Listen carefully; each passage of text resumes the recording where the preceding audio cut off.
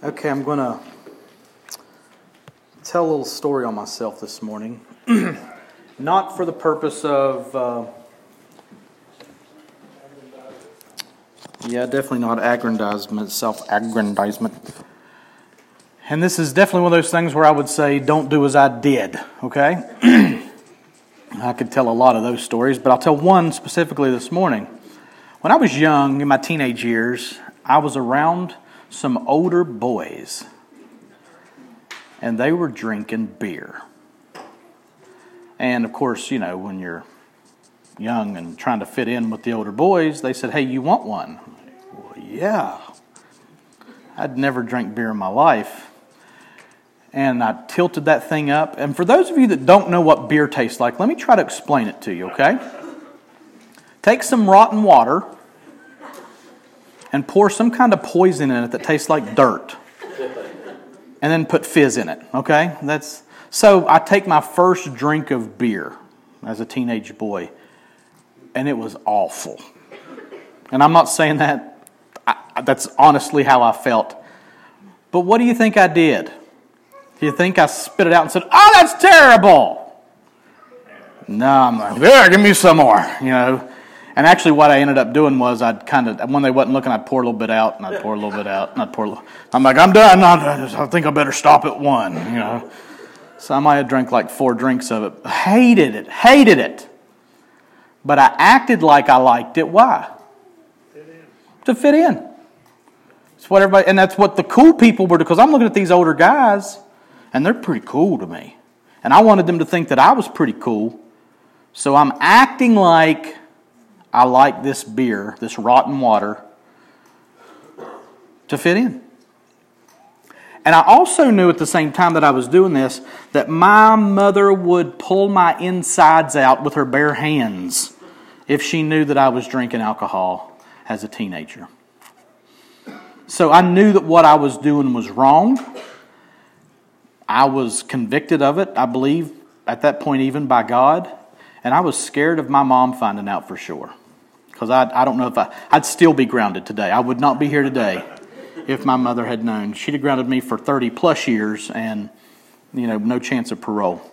But I did it because I wanted to fit in. I didn't want to stick out. I didn't want to seem like I was uncool, or that I didn't know what was going on, or that I was not hep to what was going on in the culture around me, because in the culture around me, people drank beer.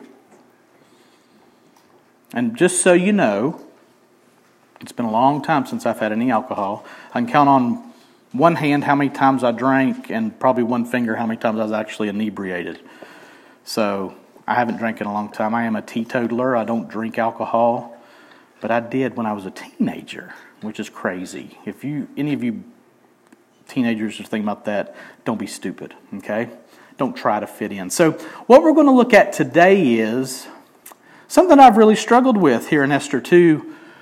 What's going on in this part of the story? Now, we saw last week, and if you weren't here last New Year's Eve, which was really neat to have a New Year's Eve service where we actually preached and sang, and it was neat. If you didn't get to hear the message, we started our study in Esther, and we met one of the big players in the story, a guy named Ahasuerus, or Xerxes was his Greek name. And he got mad because his Queen Vashti, wouldn't come when he called her. So he threw her out of being queen. Of course, they'd been drinking for 6 months, speaking of drinking. And in a drunken rage, he made an edict. Let her be removed from office. She's not queen anymore. She'll never see my face again. And let's appoint a new queen. That's where we left everything last week. So now today we're going to continue in our study of Esther. And also, and I meant to throw in there, we're in Esther now because Esther happens in the time gap between Ezra 6 and Ezra 7. So this fits time-wise in that time frame. Then after we finish Esther, we'll jump back into Ezra and then go to Nehemiah. But today we're in Esther chapter 2. And we're going to read verses 1 through 18 today. We won't finish the chapter because that end of the chapter is pretty much a self-contained unit. So we're going to read verses 1 through 18 of Esther 2. If you have a Bible, open it up to Esther. It's just a book or two before Psalms. I guess it's 2 books before Esther, Job, Psalms. So right before Psalms. and we're in Esther chapter 2. If you don't have a Bible, we'll have the words up here so that you can follow along. And if you would, please stand. And we stand out of reverence for the recognition that these are the very words of God. After these things, when the anger of King Ahasuerus had abated, he remembered Vashti, and what she had done, and what had been decreed against her. Then the king's young men who attended him said, "Let beautiful young virgins be sought out for the king, and let the king appoint officers in all the provinces of his kingdom to gather all the beautiful young virgins to the harem in Susa the citadel, under custody of Hegai, the king's eunuch, who was in charge of the women. Let their cosmetics be given them, and let the young woman who pleases the king be queen instead of Vashti." This pleased the king, and he did so. Now there was a Jew in Susa, the citadel, whose name was Mordecai, the son of Jair, son of Shimei, son of Kish, a Benjamite, who had been carried away from Jerusalem among the captives, carried away with Jeconiah, king of Judah, whom Nebuchadnezzar, king of Babylon, had carried away. He was bringing up Hadassah, that is Esther, the daughter of his uncle, for she had neither father nor mother. The young woman had a beautiful figure and was lovely to look at, and when her father and her mother died, Mordecai took her as his own daughter. So when the king's order and his edict were proclaimed, and when many young women were gathered in Susa the citadel in custody of Hegai, Esther also was taken into the king's palace and put in custody of Hegai, who had charge of the women. And the young woman pleased him and won his favor, and he quickly provided her with her cosmetics and her portion of food, and with 7 chosen young women from the king's palace, and advanced her and her young women to the best place in the harem. Esther had not made known her people or kindred, for Mordecai had commanded her not to make it known. And every day Mordecai walked in front of the court of the harem to learn how Esther was and what was happening to her. Now when the turn came for each young woman to go into King Ahasuerus, after being 12 months under the regulations for the women, since this was the regular period of their beautifying, 6 months with oil of myrrh and 6 months with spices and ointments for women, when the young woman went in to the king in this way, she was given whatever she desired to take with her from the harem to the king's palace. In the evening she would go in, and in the morning she would return to the second harem in custody of Shaashgaz, the king's eunuch, who was in charge of the concubines. She would not go into the king again unless the king delighted in her, and she was summoned by name. When the turn came for Esther, the daughter of Abihail, the uncle of Mordecai, who had taken her as his own daughter, to go into the king, she asked for nothing except what Hegai, the king's eunuch, who had charge of the women, advised. Now Esther was winning favor in the eyes of all who saw her. And when Esther was taken to King Ahasuerus in his royal palace in the 10th month, which is the month of Tebeth, in the 7th year of his reign, the king loved Esther more than all the women, and she won grace and favor in his sight more than all the virgins, so that he set the royal crown on her head and made her queen instead of Vashti. Then the king gave a great feast for all his officials and servants. It was Esther's feast. He also granted a remission of taxes to the provinces and gave gifts with royal generosity. Let me pray. God, we do believe that these are inspired words, that your Holy Spirit moved someone along to write these words down so that we would know something about you. And I pray that that's what would happen today. By the power of your Spirit, open up our hearts and our minds so that we might receive what you have to give and then live out what you've given us. We ask it in Jesus' name. Amen. You may be seated. Excuse me. So, we're going to start with verse 1. Why not, right? After these things, when the anger of King Ahasuerus had abated, he remembered Vashti and what she had done and what had been decreed against her. So, when we left, and I'm going to call him Xerxes because Ahasuerus is just too much work. When we left Xerxes last year, right? We left him last year. He was drunk from a 6-month party, and he was mad because his queen Vashti had refused to come when he called for her to come. So now we start in 2:1 with the words, after these things. Now, this is a literary device. This is not like the next day. Okay, just so you know that. We have to do some ciphering to figure out how long this was after the events of chapter 1. So, it's more like 3 to 4 years. Let me tell you why I say that. There's a commentator named Anthony Tomasino, and he explains it this way. This is a quote from him. "Some time had passed since Vashti's demotion, but the text does not say how long. It had only been long enough for the king's anger to subside," is what it would seem. "It is possible that his cooling off period consisted of several years." And here's the reasoning, and this is solid biblically. "The fateful banquet where Vashti was deposed took place in the 3rd year of Xerxes' reign." We saw that in chapter 1, verse 3. Later in this chapter, we're going to see that Esther was crowned queen in the 7th year of his reign. So 7 minus 3 equals 4. So 3 or 4 years between chapter 1, we get to chapter 2. And then he gives the explanation here. "Since the cosmetic treatments took a whole year, Esther would have been taken into the house of women in the 6th year." So, been about 3 years. We'll say 3 years between chapter 1 and chapter 2. After these things encapsulates 3 years. So, I think if you just read that and don't do the ciphering, you just think, oh, it's the next day. But it's been a little while. So, we said last week that Xerxes reigned from 485 to 465 BC. So, if the deal with Vashti happened in the 3rd year of his kingship, that would be around 483. And Esther would have been crowned queen. Sorry to ruin the surprise. Spoiler, this is not a spoiler-free zone. Esther will be crowned queen, just so we've read it. That happens in the 7th year. That would have been around 479 BC. And the 1 year to soak the candidates in spices puts our gap between chapter 1 and 2 at around 3 years. So what had happened in those 3 years? And here's where things get interesting historically, and we don't see it in the Bible. And I mentioned it last week a little bit. I mentioned the Battle of Thermopylae last week. Well, that happened in 480 BC. So, let me give you a little background there. Talking about the Battle of Thermopylae, if you've seen the movie 300, shame on you, you shouldn't watch that kind of junk, but I haven't seen it. But you know the story, 300 Spartans from Greece, right? Held off this massive Persian army, okay? But before that, in 490 BC, under Darius, the Persians had invaded Greece and gotten defeated at the Battle of Marathon. There's a good story there too, we don't have time for it. It was humiliating because Persia was the greatest kingdom on the face of the earth, and the Greeks defeated them, sent them back home. So Darius was, whoop, I'm going to go back home with my tail between my legs.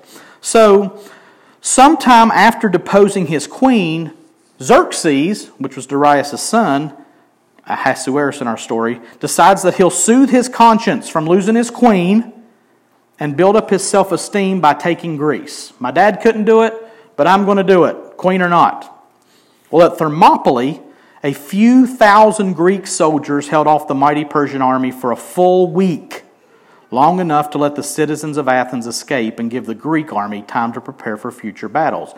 Now, ultimately, Persia won the battle, but it was humiliating to them because they had to kind of sneak around the back and take the army from behind, and by the time they got into Athens, everybody was gone, and they won a hollow victory. And they came and they told, what was the guy's name? I forget his name. The general for the Spartans. I can't remember. Anyway, they came and they told him, you better surrender because we got a whole army behind us. And he called one of his Spartans. He said, come here, son. He said, plunge your dagger into your chest. And the Spartan took the dagger and plunged it into his chest, fell over dead. He called another one. He said, you come here, son. He said, jump off this cliff. Guy jumped off the cliff. He said, you go tell your king, I've got 300 men just like this. You're not going to take us. And they held them off. They came to a strait, the Strait of Thermopylae. It was the only way that this giant army could get into Greece, and they held them off for a full week. So that had happened in between Vashti being deposed and chapter 2. So what kind of mood do you think Xerxes was in? He had been humiliated militarily. He didn't have a queen. Now, he still had his harem, but he didn't have a queen. And it says here, when the anger of King Ahasuerus had abated, took him 3 years, he remembered Vashti and what she had done and what had been decreed against her. So he's remembering his queen. He's remembering his wife who he deposed, and he's going, maybe I ought to have done that. Maybe that was a little harsh. Maybe I was wrong. So here he sits with no queen, looking vulnerable at best, militarily. And our text says his anger for Vashti was gone, and now he's missing her and he's sorry for what he did. It's so human, right? I mean, here's this mighty king and he's missing his queen. So what does he do? Verse 2 through 4. Then the king's young men who attended him said, "Let beautiful young virgins be sought out for the king, and let the king appoint officers in all the provinces of his kingdom to gather all the beautiful young virgins to the harem in Susa the citadel under custody of Hegai, the king's eunuch, who is in charge of the women. Let their cosmetics be given them, and let the young woman who pleases the king be queen instead of Vashti." This pleased the king, and he did so. So I think this is pretty significant. Pay attention to this first part here, okay? Who did he talk to when Vashti did what she did? He talked to his advisors, the princes, the governor-type people, the government people. Who's he talked to here? Then the king's young men who attended him. Now these are the cool guys, right? The cool guys that he's like, "Hey guys, what do y'all think I should do about this?" They're like, "I tell you what, let me be pretty bold here. This guy is taking advice now from his young men who attended him." Now, no offense to anyone who's a young man here this morning, but getting advice from young men is usually not a good idea. Give me guidance from an old, wise sage, but I probably won't be seeking advice from the young men in my life. Why? Because usually they aren't thinking with their brains or pulling from a vast array of experience. They're usually driven by hormones and impulses. These young men are no different. What's their advice? Go get you some beautiful young virgins, gather them all together, dress them up, paint them up, scent them up, and pick your favorite. Now that's what these guys said. That's literally what they said. And the lonely, dejected, defeated king said, "I deserve this. Today, I deserve this." Now think of this, just blows my mind. This pleased the king, and he did so. Just wow, right? Yeah, watch what I can do. Somebody hold my beer. I'm going to go gather up the virgins. Now note too, they're not looking for regal or wise or formidable woman. They're not looking for an international queen to build alliances with foreign neighbors. They're looking for hot, steamy, sexy teenage girls. Basically, literally. That's what they're looking for. And the king says, "Yeah, good idea. Great idea, guys. Let's do this." Okay? So, verses 5 to 6. Now there was a Jew in Susa, the citadel, whose name was Mordecai, the son of Jair, son of Shimei, son of Kish, a Benjamite, who had been carried away from Jerusalem among the captives, carried away with Jeconiah, king of Judah, whom Nebuchadnezzar, king of Babylon, had carried away. Now, before we get into the virgin search, we meet our next important player in this real-life drama. A Jew in Susa whose name was Mordecai. You'll hear some people say Mordecai. Again, too much work. We're going to call him Mordecai. Now, this guy's going to be as important as anyone in the story, so take note of him well. They give his lineage, and he descends from the line of Benjamin, which was the same tribe as Israel's first king, Saul. Saul was a Benjamite. Saul, son of Kish, right? And they note Kish here, who was a Benjamite. It also says he had been carried away from Jerusalem among the captives, carried away with Jeconiah, king of Judah, whom Nebuchadnezzar, king of Babylon, had carried away. Now, that's going to take some explaining. Okay? Let's go to 2 Kings chapter 24, verses 14 through 17, to look at this deportation. He here is Nebuchadnezzar, king of Babylon, who marched into Jerusalem and starting in 606 BC, started carrying away captives out of Jerusalem. 586 BC, he finally took the whole city. But this is one of the earliest deportations. He, Nebuchadnezzar, carried away all Jerusalem and all the officials and all the mighty men of valor, 10,000 captives, and all the craftsmen and the smiths. None remained except the poorest people of the land. And he carried away Jehoiakim, to Babylon. The king's mother, the king's wives, his officials, and the chief men of the land he took into captivity from Jerusalem to Babylon. And the king of Babylon brought captive to Babylon all the men of valor, 7,000, and the craftsmen and the metalworkers, 1,000, all of them strong and fit for war. And the king of Babylon made Mattaniah, Jehoiakim's uncle, king in his place, and changed his name to Zedekiah. So, this deportation was of the higher ranking people of Israel. Important and influential people, the Smiths, obviously, right? So that's what this deportation is talking about, and it says that was the deportation that Mordecai was a part of. But if we start putting dates together, and if the details in Esther are literal, it would mean that Mordecai had been in exile over 100 years. So, could he have been that old? Could have been, probably not. It seems to me that the indication is that his family was part of the original deportation, and that he had probably been born in the Babylonian or Persian Empire, especially since his name is taken from the Babylonian god Marduk. Mordecai is derived from Marduk, which is a Babylonian god.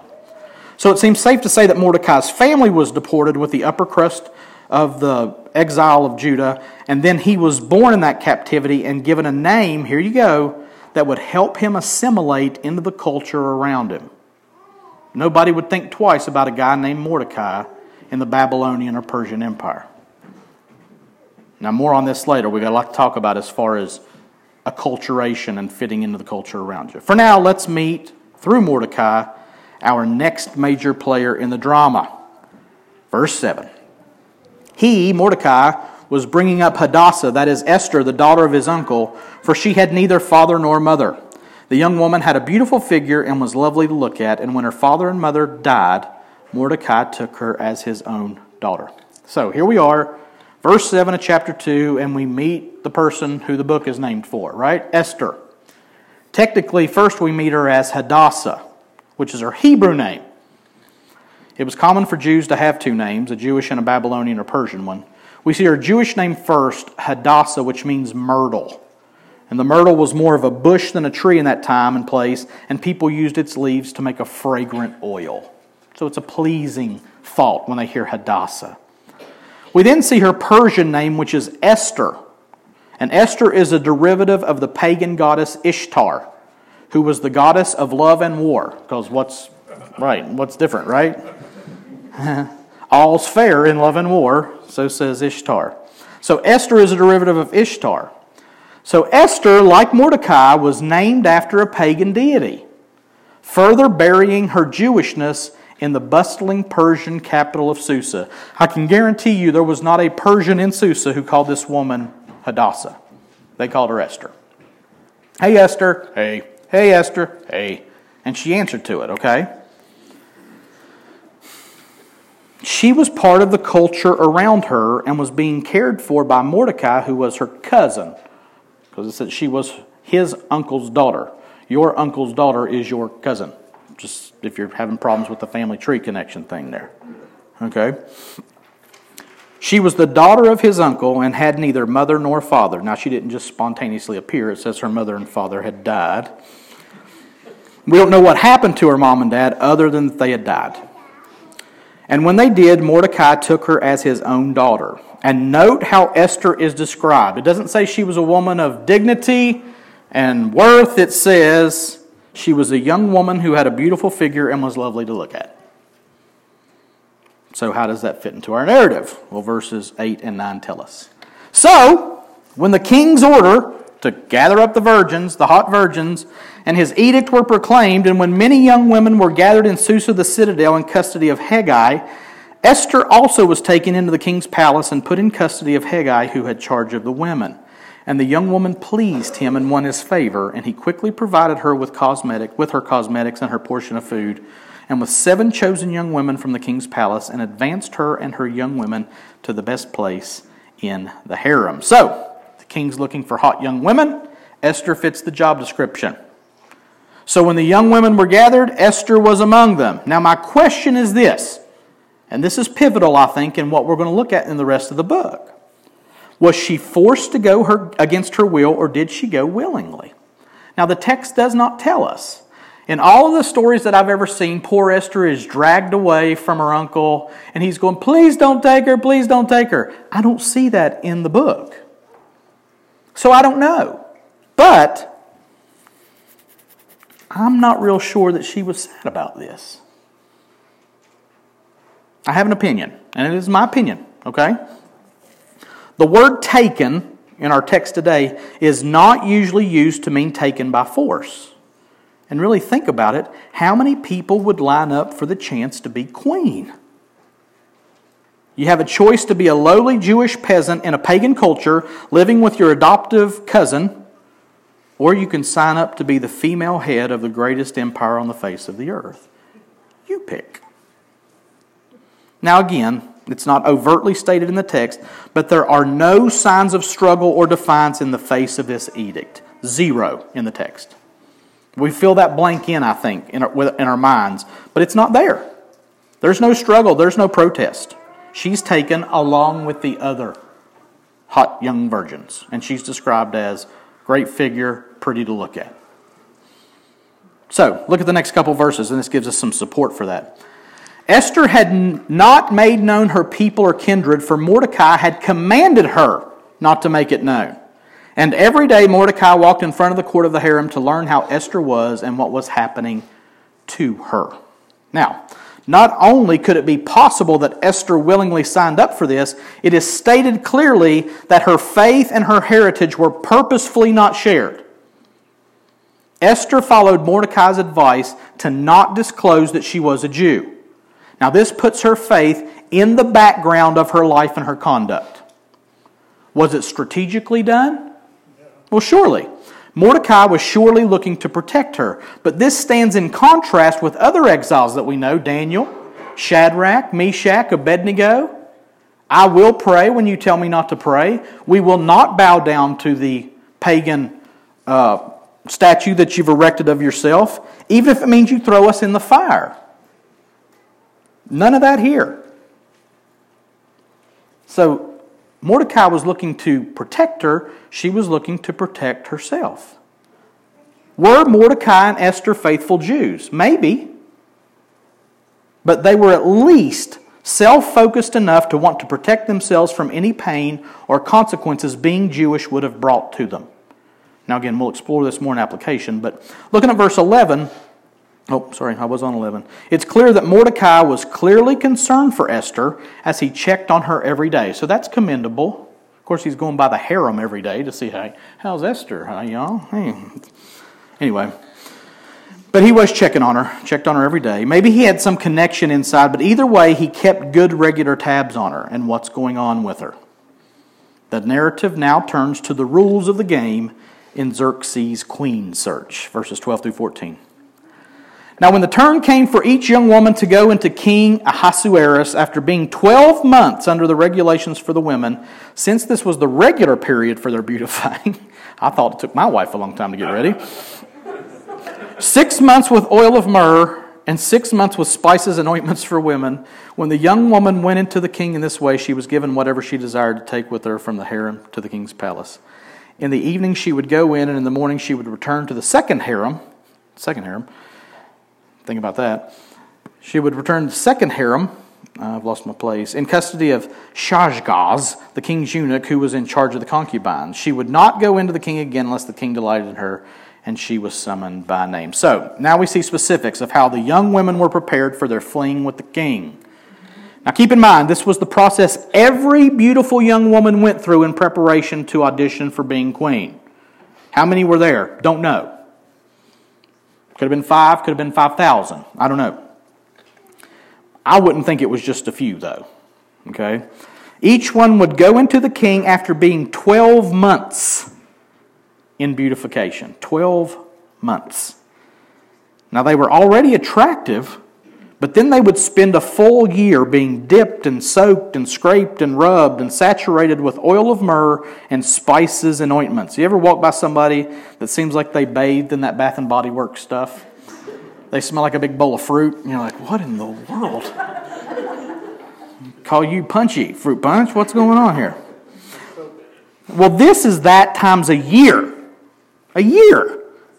And then in verse 13, when the young woman went into the king in this way, she was given whatever she desired to take with her from the harem to the king's palace. Now, we're not going to get into this too much because we're in mixed company. And it could be pretty gratuitous, I think, if we really looked into this. But let's just suffice it to say that this verse means that when it came time for each woman to have their night with the king, in order to please him in a special way, a way that stood out, they could have and they could take whatever they wanted from the harem. Woof, you know. That's pretty much a Pandora's box of possibilities. So we're just going to leave it there, okay? We're going to leave it right there. Put a pin in it and not come back to it, okay? It's kind of weird. It's kind of gross, okay? So here's Esther's turn now. We're going to look in verse 15 through 17 at Esther's turn with the king. And when I say turn, I mean turn, y'all, okay? Again, we're going to leave it there.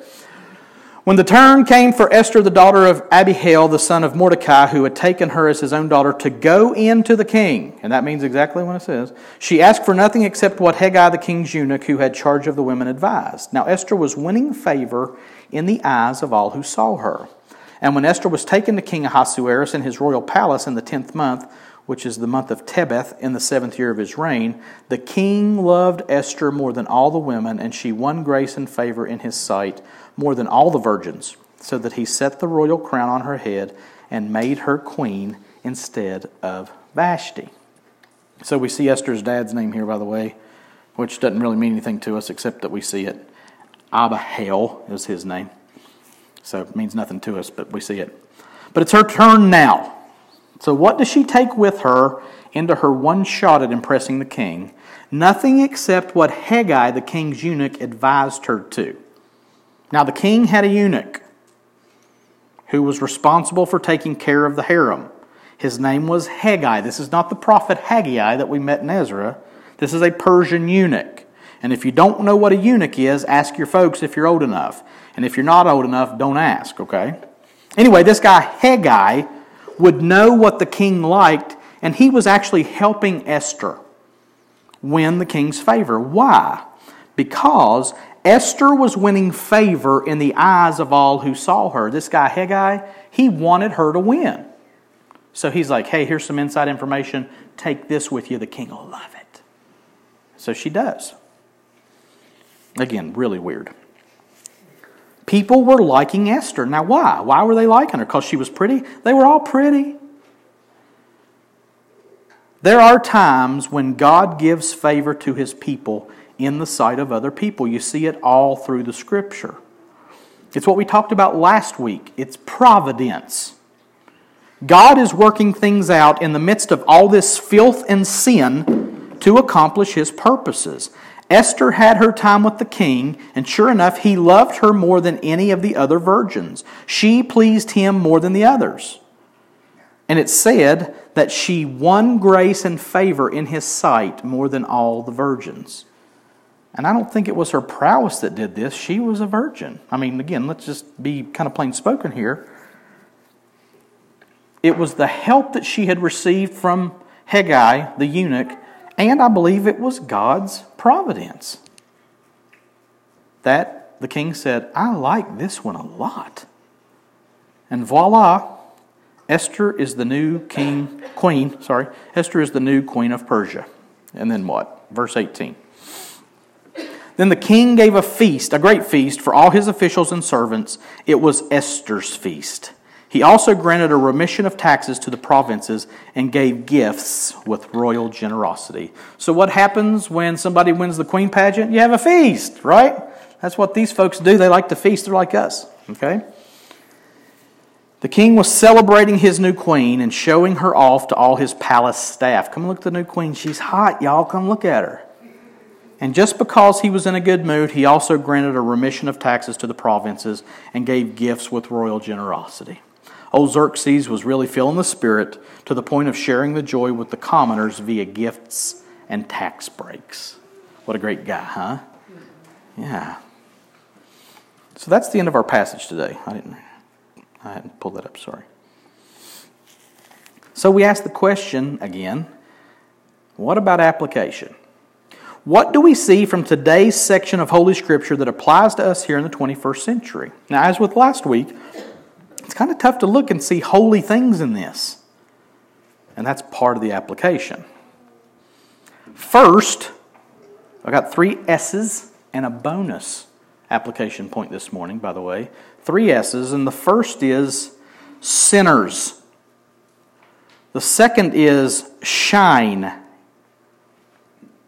And the third is separate, or separate. You could say it either way you want to. Sinners, shine, separate. Let's say separate. I want to say it separate. So first is sinners. Listen to me, church. In way of application, you need to know something. I need to know something. Sinners sin. Amen. Evil people do evil things. When I look at what's going on in this section of Esther, I see pagans being pagans. And what do pagans do? Pagans do what pleases them. Pagans do what they like. Pagans do what they want. And it's things like drinking and drunkenness, sex, self-indulgence, showing off, and the like. It's what pagans do. They really ultimately worship themselves. Now, 1 Peter 4:3 says this.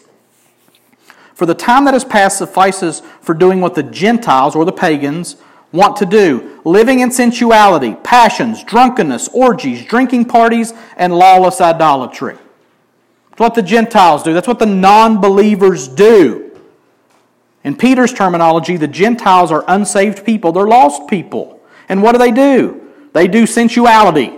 They do passions, drunkenness, orgies, drinking parties, and lawless idolatry. Does that sound familiar? Does it not sound exactly what the Persians were doing? Sin hasn't changed much in all these years. It's still the same. And lost people are still doing what lost people do. They sin. They do evil things. Now, let me ask you the question, does that make them evil people? And the answer is no, with a caveat. No, the fact that they are evil people makes them do these things. Lost people, now listen, be careful with me. Lost people are evil. And such were all of you. Amen. I'm not calling them evil to exalt us over them, and we're not evil. Don asked this morning, how many are sinners? Raise your hand. Sinners sin. And the reason they sin is because they're sinners. That's their pre-bent disposition. That's why we talk about depravity. Total depravity. Complete inability to do anything but sin. Romans 7. It is Romans 7. So don't expect anything else from the world, and don't be shocked when lost people act like lost people. Amen.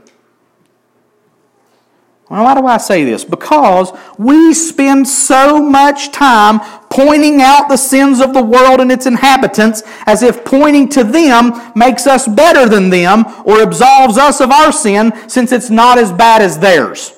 Amen. Now here's the application point in all this. Don't be shocked as the world devolves into sinful chaos. Sinners have always and will always sin. If that shocks you, you aren't reading your Bible. Because it's happened since Genesis. I started over in the Bible again. And how long does it take before God's sorry that He made man? Because the thoughts of men's hearts were evil continually. Sinners sin. And I think we sit and we watch news and we go, oh, can you believe that? Can you believe they did that? The people are doing, yeah, I can believe it. Because that's what sinners do. And that leads us to our next point. Sinners sin. And we live as saved people in the midst of unsaved people. So, shine, right? Sinners shine, separate. Listen to me. As believers, like Jews in Persia, we live among non-believers whose belief system, whose worldview is completely different than ours. And if your worldview isn't completely different than an unbeliever, something's wrong with your worldview. That's the world that we live in. The previous application point was not to be shocked when sinners sin. This application point is to understand that we are called to live in the midst of this sin. Back before World War I, the world was caught up in the philosophy of modernity, modern thought. And what they thought was that the world was increasingly getting better and better, and that we would finally reach moral perfection and reach utopia because deep down we're basically good. And then World War I happened. And then World War II happened. And people are going, maybe we're not very good. Maybe the world is an ugly place at times, and maybe we're not getting better. Maybe we're just able to destroy each other better than we were before. And it crushed the modern mindset. And then we moved into postmodernism, where nobody cares about anything. Don't matter. Nothing matters anymore. We're just a bunch of chance sales put together, and whatever happens, happens, and then you sleep with the worms and it's all over. But how are we supposed to live in the midst of this world? Because we are called to live in the midst of this sin. Listen to this. I'm going to change the application point. It's not shine anymore. It's sent. I've never done that in a message before. You've seen it for the first time. So we saw sinners. Now we see sent. Get rid of shine. Sent is better. S-E-N-T. We've talked about myrrh and stuff. We're not talking about that anymore.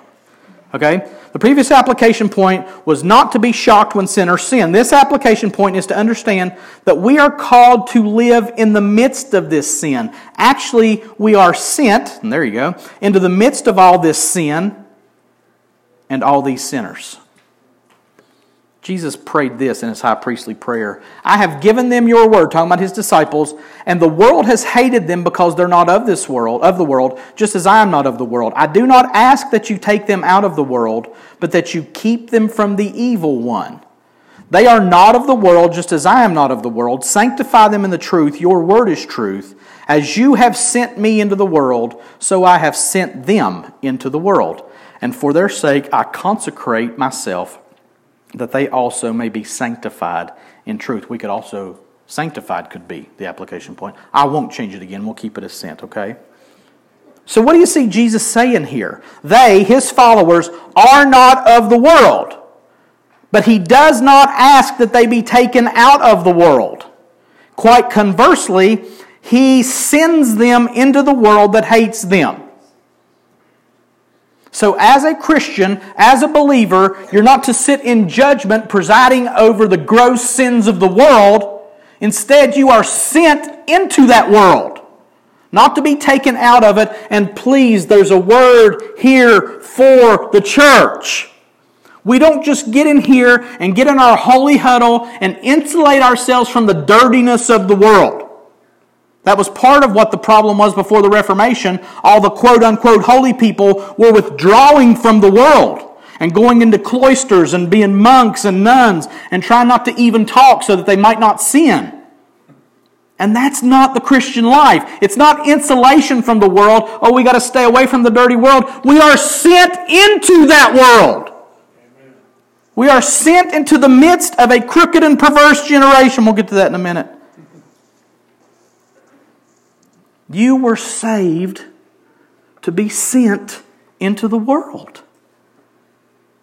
At your job, in your family, in the marketplace, at Walmart.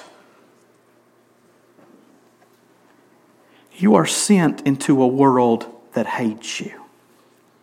Jesus said that clearly here. The world hated me. The world hates them because they are not of the world. So Father, send them into the world. This is not self-preservation. This is not safety. This is lambs among wolves. Lambs among lions. Sent that way by their master. Go into all of the world and preach the gospel, is what Jesus said. So you are sent. Sinners, sent. You, Christian, are sent into a sinful world full of sinful sinners. Now why? Next point. separate. We are to be separate and distinct from the evil around us. You are not sent into the world to stand, mouth agape, finger pointed, in shock and awe at the badness of the sin around you.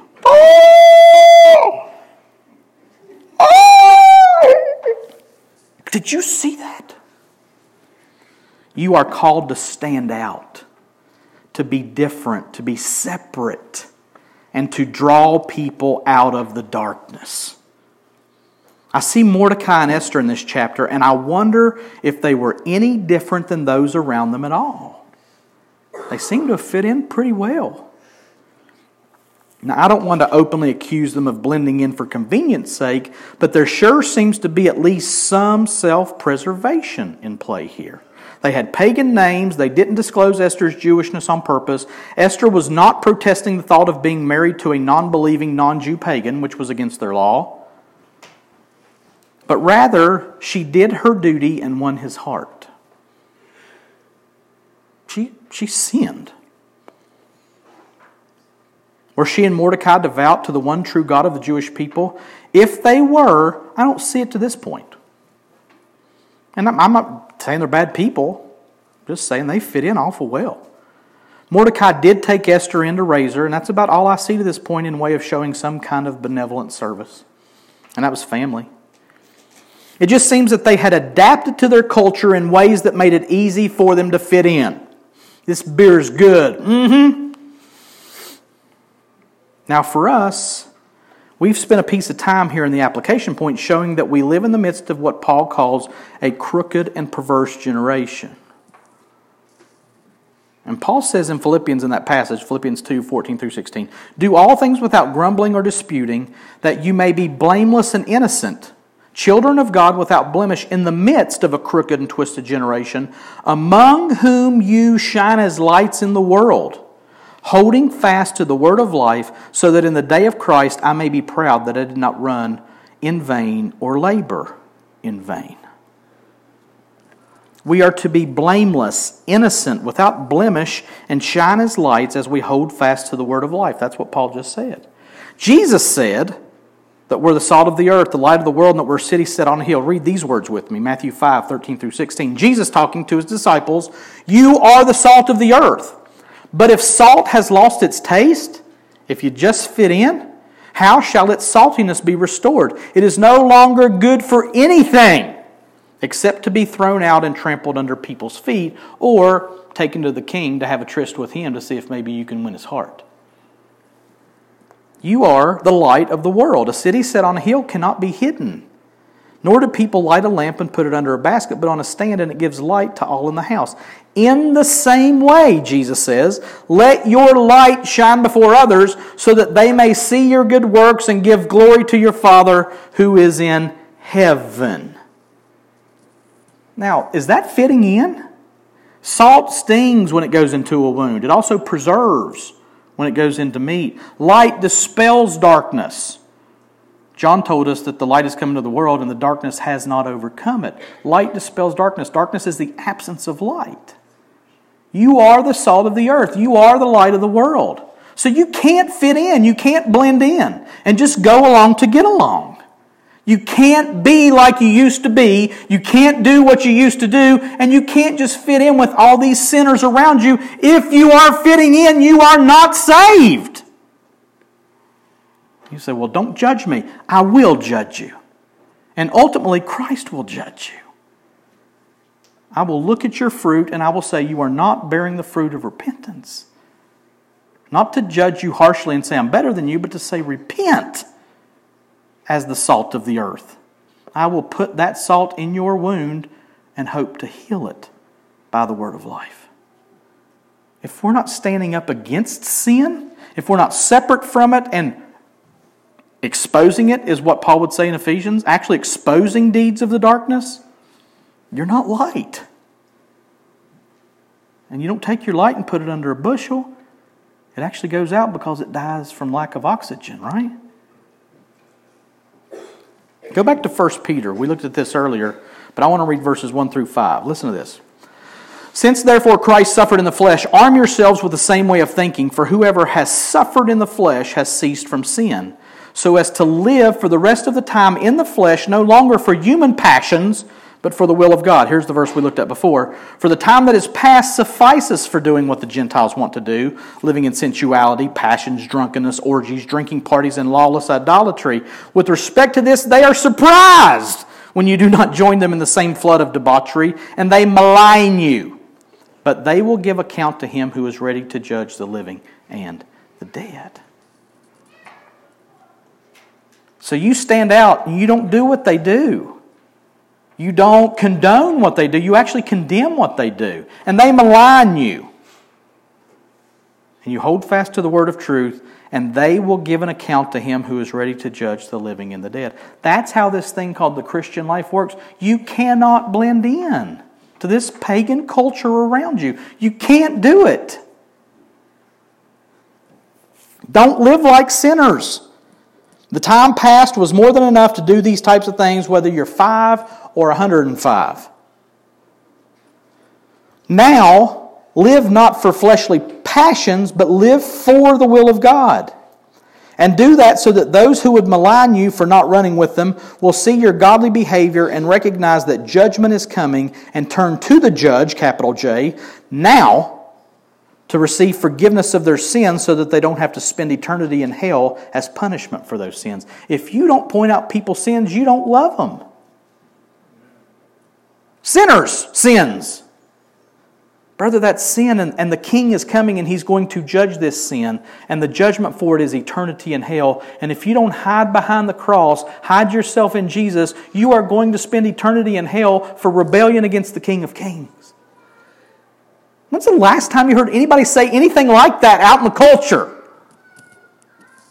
Well, you're going to sound hateful. There's nothing hateful about warning people about the wrath to come. How many times have I walked into a room and heard one of my kids say, "Oh, Dad's dead, there's Dad." Stop, quit, he's going to catch you. Warning people about coming judgment is pure love. Preach and live the gospel in the midst of the sinners around you. Don't go along to get along. Don't live in a self-preserving, I'll just fit in kind of way. Live godly for God's glory and in the hope of God using your life to draw others to Him. Sinners sent and separate. And I do have a bonus application point, which is not an S. And my application point, the bonus application point, kind of springs out of the time we spent yesterday at Tamarack. And my question in this application point is, where are the men? As I read the second chapter of Esther, I see Mordecai taking Esther in after her parents died, and I see him checking on her daily in the harem. And besides that, I don't see any male doing anything remotely resembling anything noble. Instead, I see young men advising a sick, perverted man to round up pretty virgins and pick his favorite. I see an adoptive cousin putting up no resistance to his adopted cousin/daughter being taken for a one-night audition to possibly be that sick, perverted man's wife.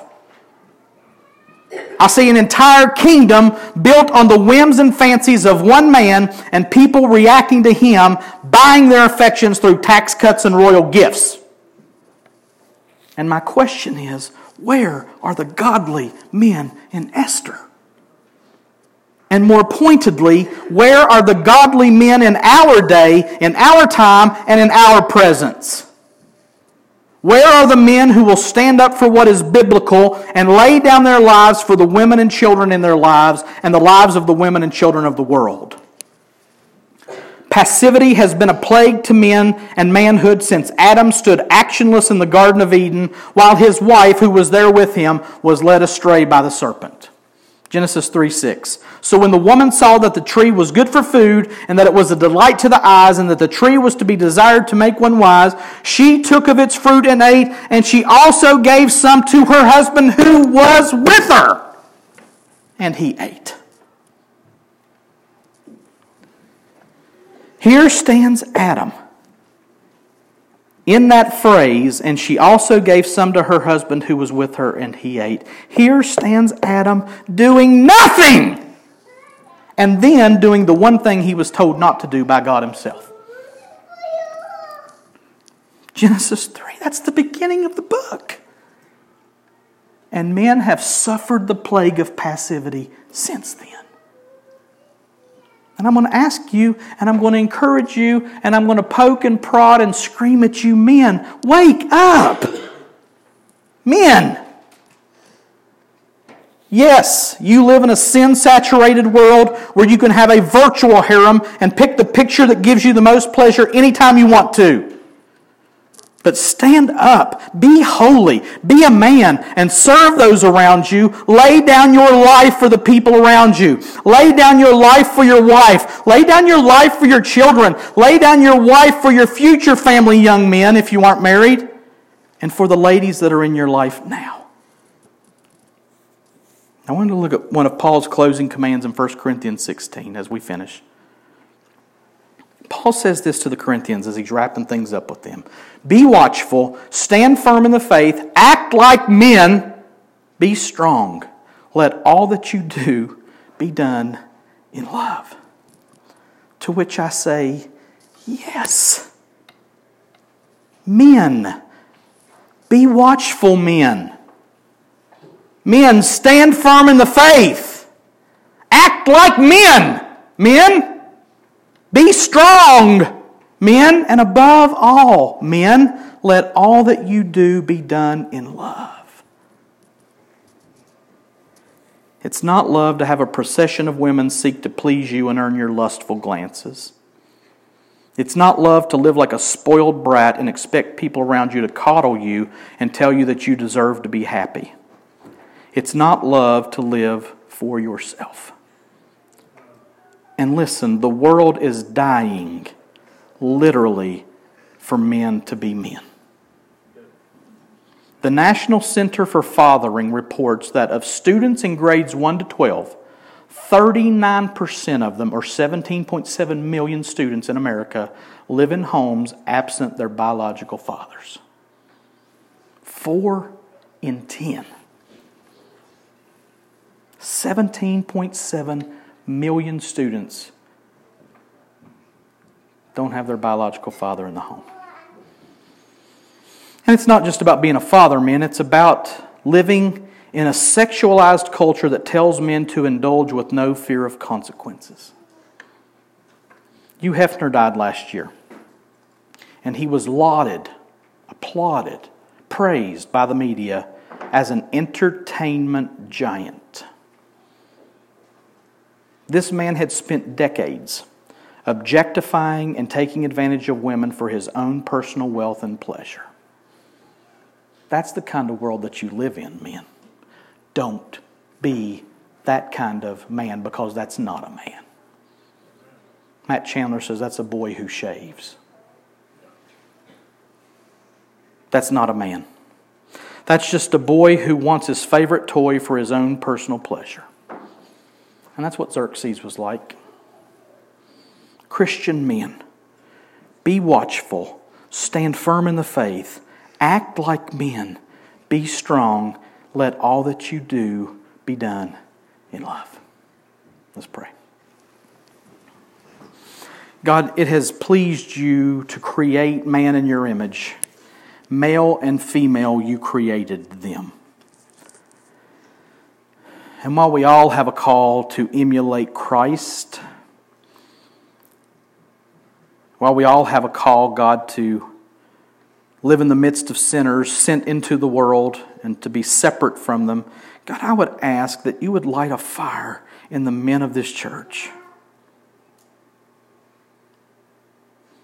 And that we would be leaders, that we would be lovers, letting all that we do being done in love, that we would adopt the culture around us. In that, we go out and take it captive to the obedience of Christ. May we live in such a way that the world looks and says, that's a man. May we protect those around us who need protecting. May we preach the gospel to every creature that we come into contact with. And may we be husbands and fathers and brothers and sons that glorify you. May we not be spoiled brats who just want our kinky way for our selfish desires. May we not be those who waste our lives, but may we be those who glorify you with what we say and do. And for the ladies, God, I pray that you would help them to see our example and follow Jesus as they see his life lived out through us. God, make us different than the culture around us. We ask in Jesus' name. Amen. Would you stand and receive a benediction? Soup and sandwiches today, if you can stay with us. If you can't stay with us, it's still soup and sandwiches. But now to him who is able to keep you from stumbling and to present you blameless before the presence of his glory with great joy, to the only God our Savior, through Jesus Christ our Lord, be glory, majesty, dominion, and authority before all time and now and forever. And all God's people said, Amen. You're dismissed.